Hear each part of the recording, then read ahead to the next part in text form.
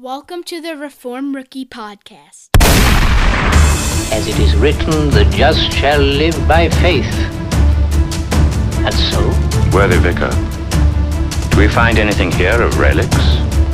By faith man lives and is made righteous, not by what he does for himself. Be it adoration of relics, singing of masses, pilgrimages to Rome, purchase of pardon for his sins, but by faith in what God has done for him already through his Son. Dr. Martin, if you leave the Christian to live only by faith, if you sweep away all good works, all these glorious things you dismiss as mere crutches, what will you put in their place? Christ. Man only needs Jesus Christ.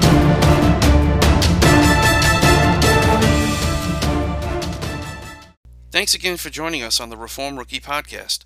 My name is Anthony Uvinio, and I'm one of the Reformed Rookie coaches. Today, we'll continue through our series on the Holy Spirit. Pastor Richard Jensen of Hope Reformed Baptist Church in Coram, New York, has been a pastor for over 20 years and will give us the Reformed perspective on this doctrine while also clearing up much of the confusion and false teaching that pervades the church today. This series will go over who the Holy Spirit is, what he does, and what the baptism of the Holy Spirit means. It will also cover spiritual gifts like tongues and prophecy and whether they are for today or not. Please listen to this message as well as the whole series and as well as other messages we will be doing on Reformed theology and doctrine.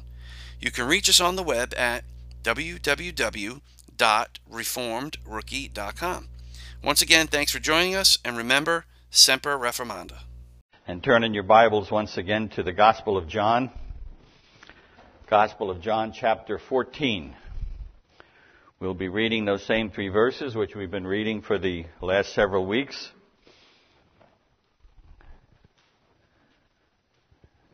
This is Jesus' last discourse to his disciples before he is crucified, before he is raised from the dead, and before his ascension. John chapter 14, verses 16 to 18. Hear now the inspired word of God. I will ask the Father, and he will give you another helper, that he may be with you forever. That is the Spirit of truth, whom the world cannot receive, because it does not see him or know him. But you know him, because he abides with you and will be in you. I will not leave you as orphans. I will come to you. Let's pray. Father, once again, as we prepare to open your word and listen to what you have to say to us, we pray that you would be pleased to bless the preaching. That, Father, that as the word goes forth, just as you've promised, it would not return void, but it would accomplish every purpose for which it is sent. We pray this in Jesus' name. Amen. Please be seated.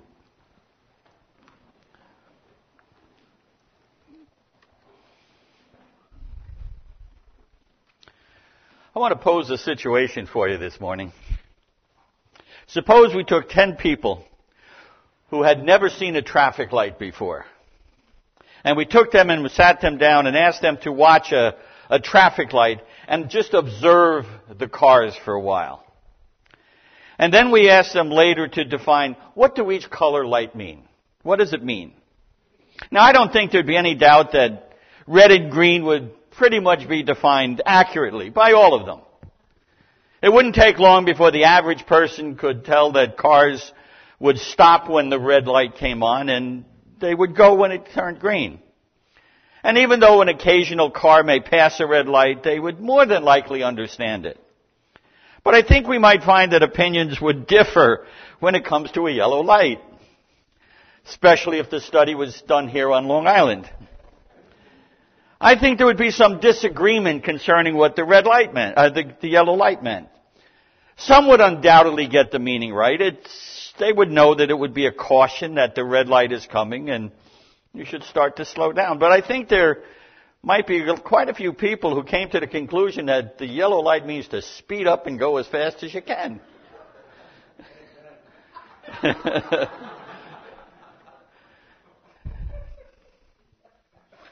Now, why would that be? Because all they would have to go on is what they saw. See, so the problem is that our observers would face is that they would be relying on the actions of the drivers to draw those conclusions. And as we know, not all drivers obey the traffic laws. So there would be erroneous conclusions. You know, there's a similar situation that's present in a large percentage of the church today, especially when it comes to the gifts of the Holy Spirit. The understanding of the baptism of the Holy Spirit, the function of the gifts of the Holy Spirit, the place of signs and wonders in God's plan of redemption is largely based upon what people see and hear in the modern church. The doctrine of these things is based on experience and not on the clear teaching of God's Word. And the teaching that does take place on these topics is a result of similar errors in how they apply Scripture. And instead of applying all the scriptural teaching on the gifts of the Spirit, we're taken to Acts 2 and said, this is it. This is normative. We're told that every Christian needs to experience the same Pentecostal happening that we read in Acts chapter 2. Now, this is a very common mistake in the interpretation of Scripture. Just because it happened this way, just because we can find an example in Scripture, doesn't mean that that's the way it needs to happen. For example, suppose we would apply this same method in our counseling on how to find a wife. Let me give you some biblical examples of how people found their wives in Scripture. Purchase a piece of property and get a woman as part of the deal. That was Boaz. Go to a party and hide, and when the women come out to dance, grab one and carry her off to be your wife. That was the Benjamites. Find a prostitute and marry her. It's Hosea. How about become the emperor of a huge nation and hold a beauty contest? King Ahasuerus. Or how about this one? When you see someone you like, go home, tell your parents, I've seen a woman, now get her for me. That was Samson. By the way, this comes from a website, 15 biblical ways to find a wife. I have this for anybody who's interested.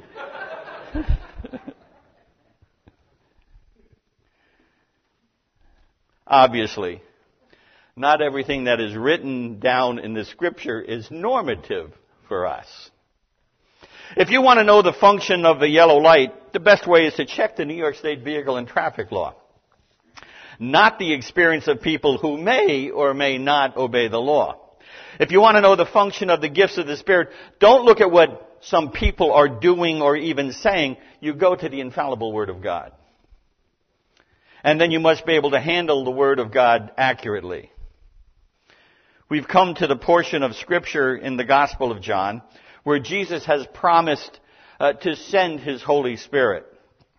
And we've taken a side trip into the book of Hebrews because Hebrews chapter 2 is crucial on this whole topic. Remember, we read in Hebrews 2, starting in verse 3, talking about the Word of God that was spoken, all right? In chapter 2, verse 3, it says, after it was at the first spoken through the Lord, it was confirmed to us by those who heard, God also bearing witness with them, both by signs and wonders and by various miracles and by gifts of the Holy Spirit, according to His own will. That's very crucial that we understand that portion. And we need to keep that text in mind as we continue. Remember, we've seen a few important points in our study to date. One of them is that Jesus Christ brought the new covenant in His blood to mankind, and that revelation of God is complete in Him. The whole charismatic controversy could be easily settled if we just look at things from this biblical perspective. But as we examine the teaching on the gifts of the Spirit, we find errors, even in defining the gifts. This morning I want to look at just two of the most misunderstood gifts of the Spirit. Last week we looked at the gifts in the Spirit in general. This morning I want to focus on just two, and so we can look at the era of the charismatic practice concerning the gifts. So we're going to look at prophecy and tongues this morning. First, what is prophecy? Well, prophecy is not specifically foretelling the future. It can include that, but it is not defined by that aspect alone. Prophecy is speaking, in the broadest sense, is just speaking the truth of God. But the spiritual gift of prophecy is speaking the truth of God in direct revelation from God. The essence of prophecy is given in 2 Peter chapter 1. We've looked at these verses before, verse 20. But know this, first of all, that no prophecy of Scripture is a matter of one's own interpretation, for no prophecy was ever made by an act of human will, but men moved by the Holy Spirit spoke from God. See, prophecy is speaking directly from God as the speaker is moved by the Holy Spirit. And that distinguishes it from preaching. You see, the preacher gives the truth of God by using the Word of God as it has already been given. I'm preaching to you this morning, not new revelation, but I'm preaching from texts of Scripture.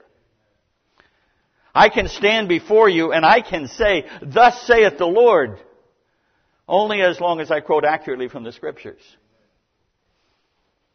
The prophet has the right to say, "Thus saith the Lord," as he is moved by the Holy Spirit. He doesn't need a text to expound. He gives new revelation. And the Bible distinguishes between a prophet and a preacher. In Ephesians chapter 4, verse 11. And he gave some as apostles, some as prophets, some as evangelists, and some as pastors and teachers. See, the prophet does preach and teach at times, but not every preacher can prophesy. The prophet reveals mysteries of God never before revealed. We see this again in the book of Ephesians. The Apostle Paul says, "And by referring to this, when you read, you can understand my insight into the mystery of Christ." And further down in Ephesians 3, he says, "To me, the very least of saints, His grace was given to preach to the Gentiles the unfathomable riches, and to bring to light what is the administration of the mystery, for which ages has been hidden in God who created all things." So we see there's a difference. Another distinction that we need to make is the difference between the office of the prophet and the gift of prophecy. Even in the New Testament age, there were those who were called prophets. We read that in Acts 21, where we find there was a man named Agabus, and he's described as a certain prophet. But the gift of prophecy was given to many people at diverse times. Just one example. In Acts chapter 19, verse 6, "And when Paul had laid his hands upon them, the Holy Spirit came on them, and they began speaking with tongues and prophesying." Now, these men were not necessarily prophets in the sense that they were being called by God to that particular office, but they exercised the gift of prophecy. So what then is the purpose of prophecy? Well, we've seen that prophecy is a sign. It was an attesting sign that the apostles were who they said they were. But it also serves a very pragmatic function in the church. Scripture says it was designed to edify the body. 1 Corinthians chapter 14. "But one who prophesies speaks to men for edification, for exhortation, and consolation." Again in 1 Corinthians 14, we read this, "But if all prophesy, and an unbeliever or an ungifted man enters, he is convicted by all." He's called to account by all. We're told in Revelation 19:10 what the very heart of prophecy is. And this is a crucial text, which is very seldom spoken of by those who are advocating the gift of prophecy. Revelation 19:10.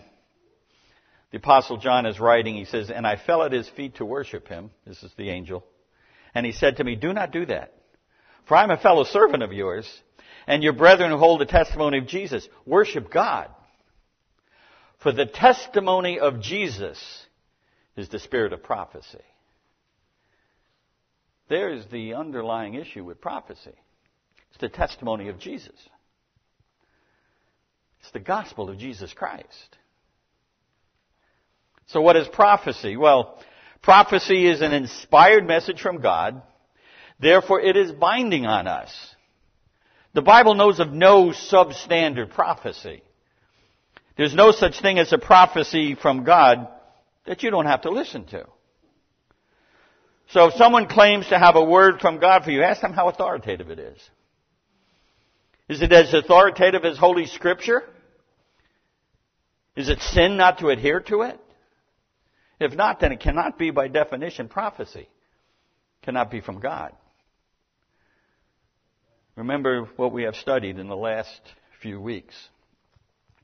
The gifts were given to authenticate the apostles and the prophets and were infallible. So let's move on in what are tongues. We are told that they are ecstatic utterances in an unknown or heavenly language. That's what we're told in the charismatic churches today. And most of the churches where tongues are spoken differentiate between tongues of Pentecost and tongues of Corinth and different kinds of tongues. Is this true? Are there different meanings to the term tongues in Scripture? Again, let's let the Bible speak. Let's go back to Acts chapter 2. This is the first occasion where we see it very specifically. Acts chapter 2, verse 6 says this. And when this sound occurred, the multitude came together and were bewildered, because they were each hearing them speak in his own language. Remember, this is when the tongues of fire came upon the apostles, and they began to speak in other languages. And they were amazed and marveled, saying, why, are not all these who are speaking Galileans? And how is it that we each hear them in our own language to which we were born? Parthians and Medes and Elamites and residents of Mesopotamia, Judea, Cappadocia, Pontus and Asia, Phrygia, Pamphylia, Egypt, and the districts of Libya around Cyrene, and visitors from Rome, both Jews and proselytes, certain Cretans and Arabs. We hear them in our own tongues speaking of the mighty deeds of God. So notice, what do we hear? Tongues was speaking in a miraculous way a language unlearned by the speaker. But it was a known language that he was speaking. It was either Egyptian or Arabian or Cretan. Let me give you an example of what I mean. Suppose we had someone here this morning who came from Sweden. And all of a sudden, I started speaking fluent Swedish. Now that would be a miracle consistent with Pentecost, because I don't know Swedish at all. In fact, that would be a greater miracle, since I am Norwegian and would never willingly speak Swedish. There's a rivalry between the Swedes and the Norwegians, in case you didn't understand that. But that's what happened at Pentecost. These Galileans were speaking languages that they had never learned. What occurred at Pentecost was a reversal of the curse at Babel. God confounded all the language at Babel because man was bent on following their own sinful desires. At Pentecost, He caused each man to hear the gospel in his own language. And that is because the gospel was to spread to every tribe and tongue and nation on earth. That's what the gift of tongues was. And that's what we see in Pentecost. So now the question is, what about tongues at Corinth? Is the gift of tongues that Paul talks about in 1 Corinthians, specifically chapters 12, 13, and 14, are they different? There is absolutely no biblical nor logical reason to say that they were any different than what we saw at the day of Pentecost. Unless otherwise noted by a biblical writer, what right do we have to make a differentiation in the gift of tongues? When Paul introduces the discussion on tongues in these 3 chapters in 1 Corinthians, He doesn't say, now concerning the special gift of Corinthian tongues, he doesn't reclassify tongues or redefine them. In fact, these 3 chapters were given to clarify and control the abuse of the gift of the Corinthian church. So these chapters are crucial for any understanding of the gifts. The gift of tongues, which the Holy Spirit gave to the Corinthians, it is exactly the same gift he gave at Pentecost. And careful examine of the Bible will show this to be true. And the first thing we see as we look at the gift of tongues is that it was always given in comparison with prophecy. In fact, a great deal of chapter 14 is to show that prophecy is to be desired over tongues. 1 Corinthians 14:1. Pursue love, yet earnestly desire the spiritual gifts, but especially that you may prophesy. Verse 39. Therefore, my brethren, desire earnestly to prophesy. Do not forbid to speak in tongues. Notice, tongue speaking was to be forbidden in the church, but that was not the preferred gift. The preferred gift was prophecy. Tongues and prophecy are closely related to one another. They are both verbal gifts. They are both designed to reveal the mysteries of God. And we've already seen that is true of prophecy, but it's also true about tongues. 1 Corinthians chapter 14, verse 2. For the one who speaks in a tongue does not speak to men but to God, for no one understands, but in his spirit he speaks mysteries. See, both reveal mysteries, but with one big difference. Prophecy reveals them in such a way that the church is edified. But unless one condition is met, the mystery spoken in tongues will remain a mystery. And what is that condition? There must be an interpretation. At Pentecost, the Holy Spirit gave the gift of tongues because there were many different languages and many different languages spoken by the people who were present. And he continued to give the gift to his church so the gospel could be preached to every tongue and every tribe. But the gift was being abused in Corinth, and people were speaking tongues when there were no foreign-speaking people present and no interpreter. Therefore, the gift was of no use in these circumstances. It had become a matter of spiritual pride. And what was the outcome? Confusion was the order of the day. However, when the interpretation is given, tongues is on a par with prophecy, and the church is edified. But without an interpreter, it would even appear, according to the Apostle Paul, these people are insane. That's what he said. In other words, Paul says, don't lose sight of the purpose for the gifts. And then in chapter 13, he says, don't be as children. He doesn't want the church to remain in the infancy in this area of gifts either. Tongues was important. It was a gift from the Holy Spirit. And do not forbid to speak in tongues, but grow up. You are abusing the gifts of the Holy Spirit for your own benefit, for your own ego. You see, you have to look at the whole context of the book of 1 Corinthians. The church in Corinth was an immature and weak church. The purpose for this whole epistle was to correct their errors. Remember, just a quick understanding of this church. Firstly, chapter 1 tells us they had divisive factions. They were bragging about who baptized who. They didn't deal with the immorality as they should in chapter 5. They were taking each other to court in chapter 6. They had a divorce problem in chapter 7. And then they were abusing the Lord's Supper and getting drunk in chapter 11. They were also abusing the spiritual gifts. So Paul tells them they are like a weak sounding bugle, a clanging cymbal. Who's going to follow you, he says. So get things in order.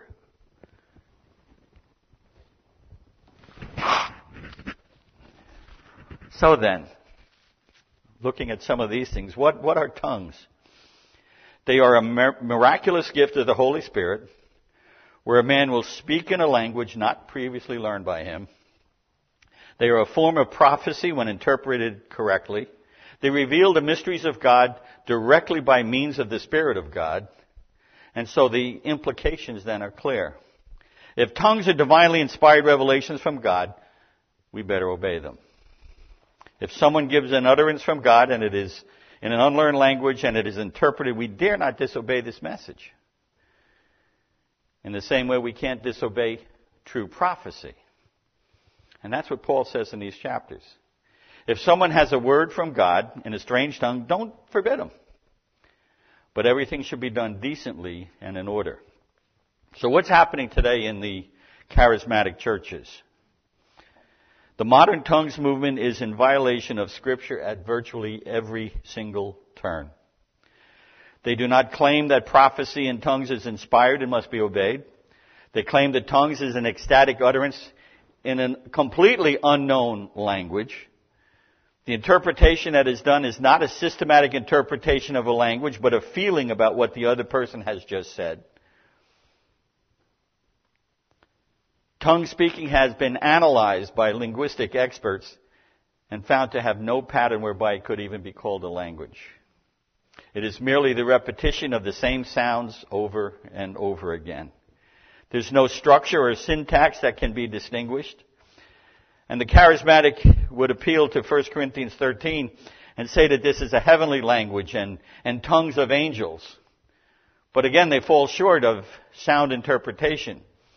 There's no account in Scripture of angels speaking in strange utterances or babblings.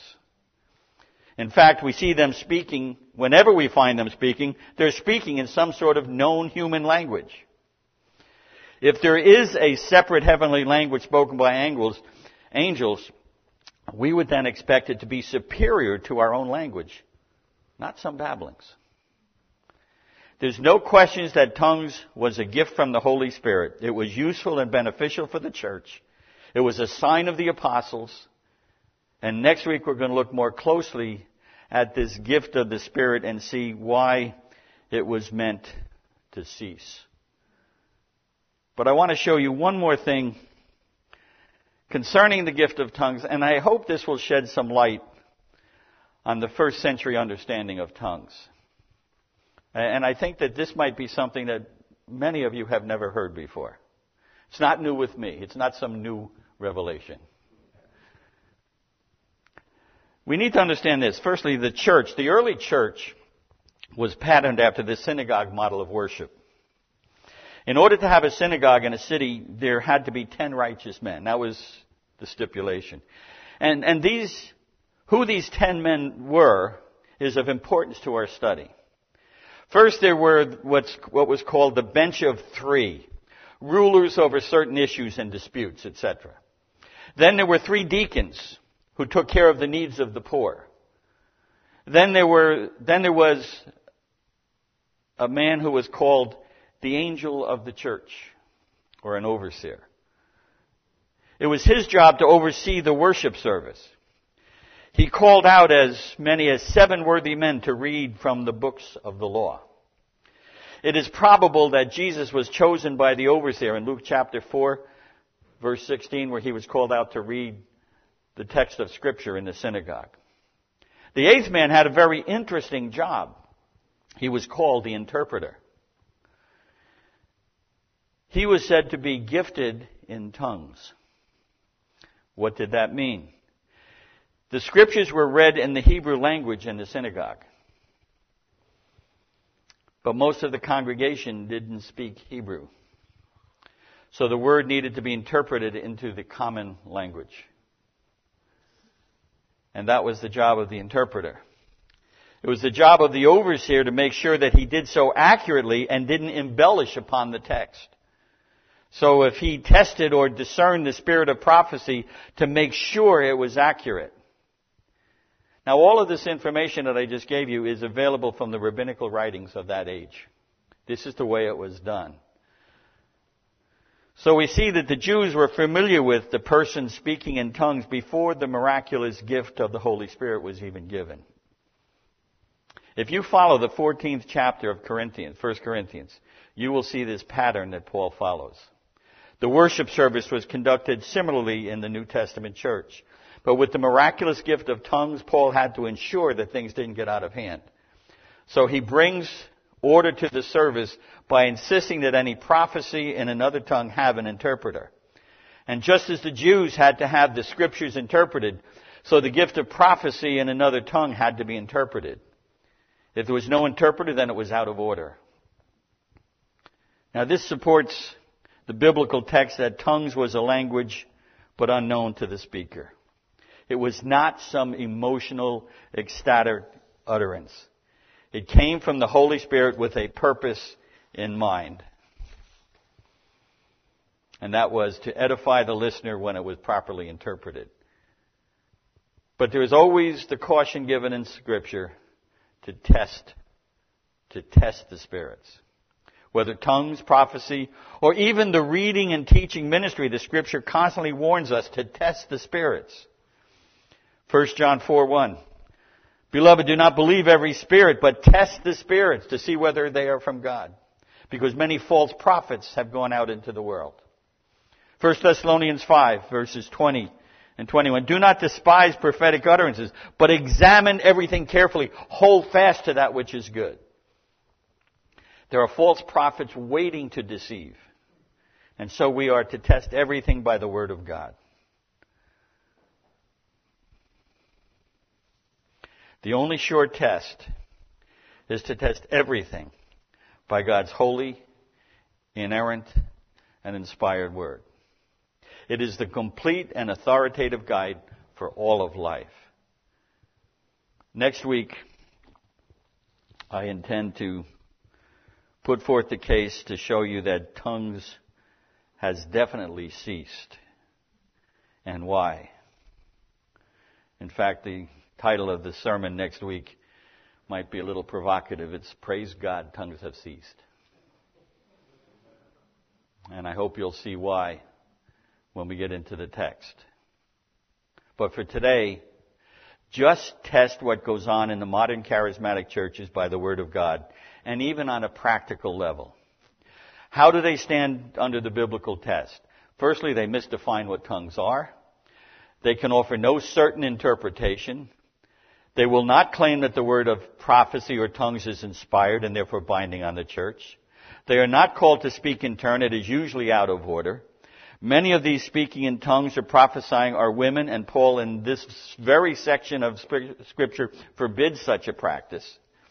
And even on the practical level, the modern tongues movement fails the biblical test.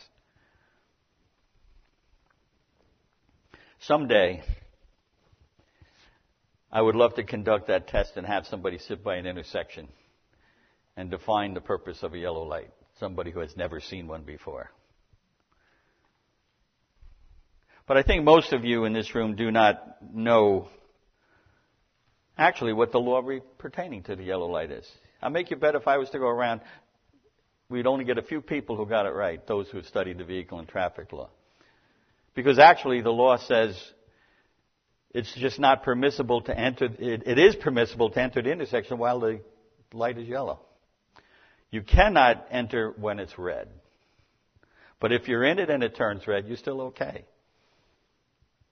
See, police officers don't determine who gets a ticket on the opinions or practices of people who are standing by. They go to the vehicle and traffic law, and that's where they get their answers. We should not allow the experience of others in different churches to define the biblical gifts of prophecy and tongues. We go to the Word of God. And this is not a trivial issue in the church. The danger of misinterpreting this damages the doctrine of Scripture. Many sincere Christians are caught in a system that looks to emotion and experience for help instead of the inspired Word of God. The words of men in a very emotional state are substituted for the inerrant Word of God.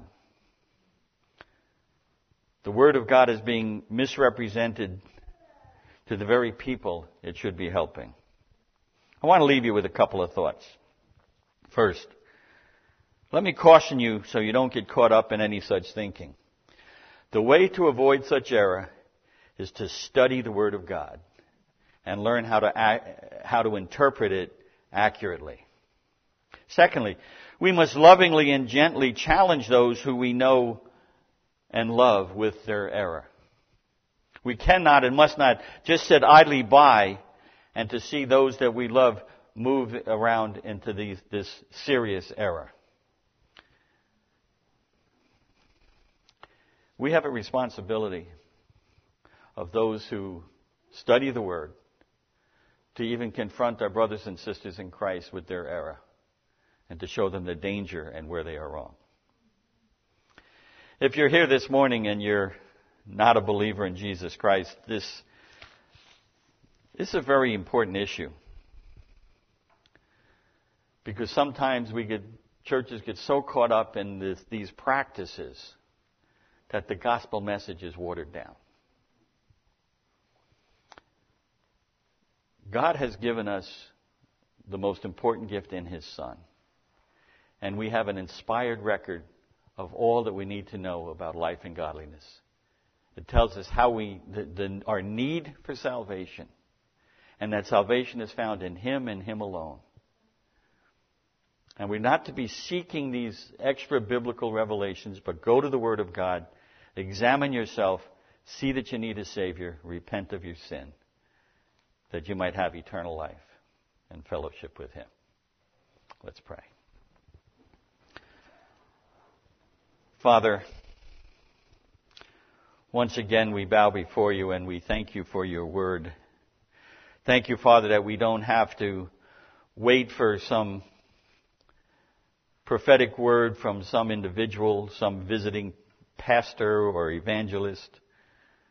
But Father, we have at our disposal the fully inspired, inerrant Word of God, so completely sufficient for all of life and godliness.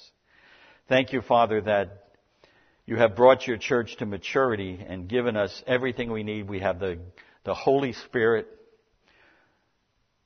who enables us to read Your Word and to interpret it accurately. Father, I would pray for anyone here today who doesn't know You, that You'd take away their heart of stone, give them a heart of flesh, that they might repent of their sin. And then, Father, for those of us in Your church, Father, I pray that You would give us clarity of mind on this important topic, and that, Father, that we would be salt and light even within the church to those who might practice such things. We pray this in Jesus' name. Amen. You have been listening to the Reformed Rookie Podcast, where we aim to teach Reformed theology to beginners or rookies. Be sure to look us up on the web at www.reformedrookie.com, where you will find many more learning tools and aids to help you grow in your understanding of all things Reformed. And remember, Semper Reformanda.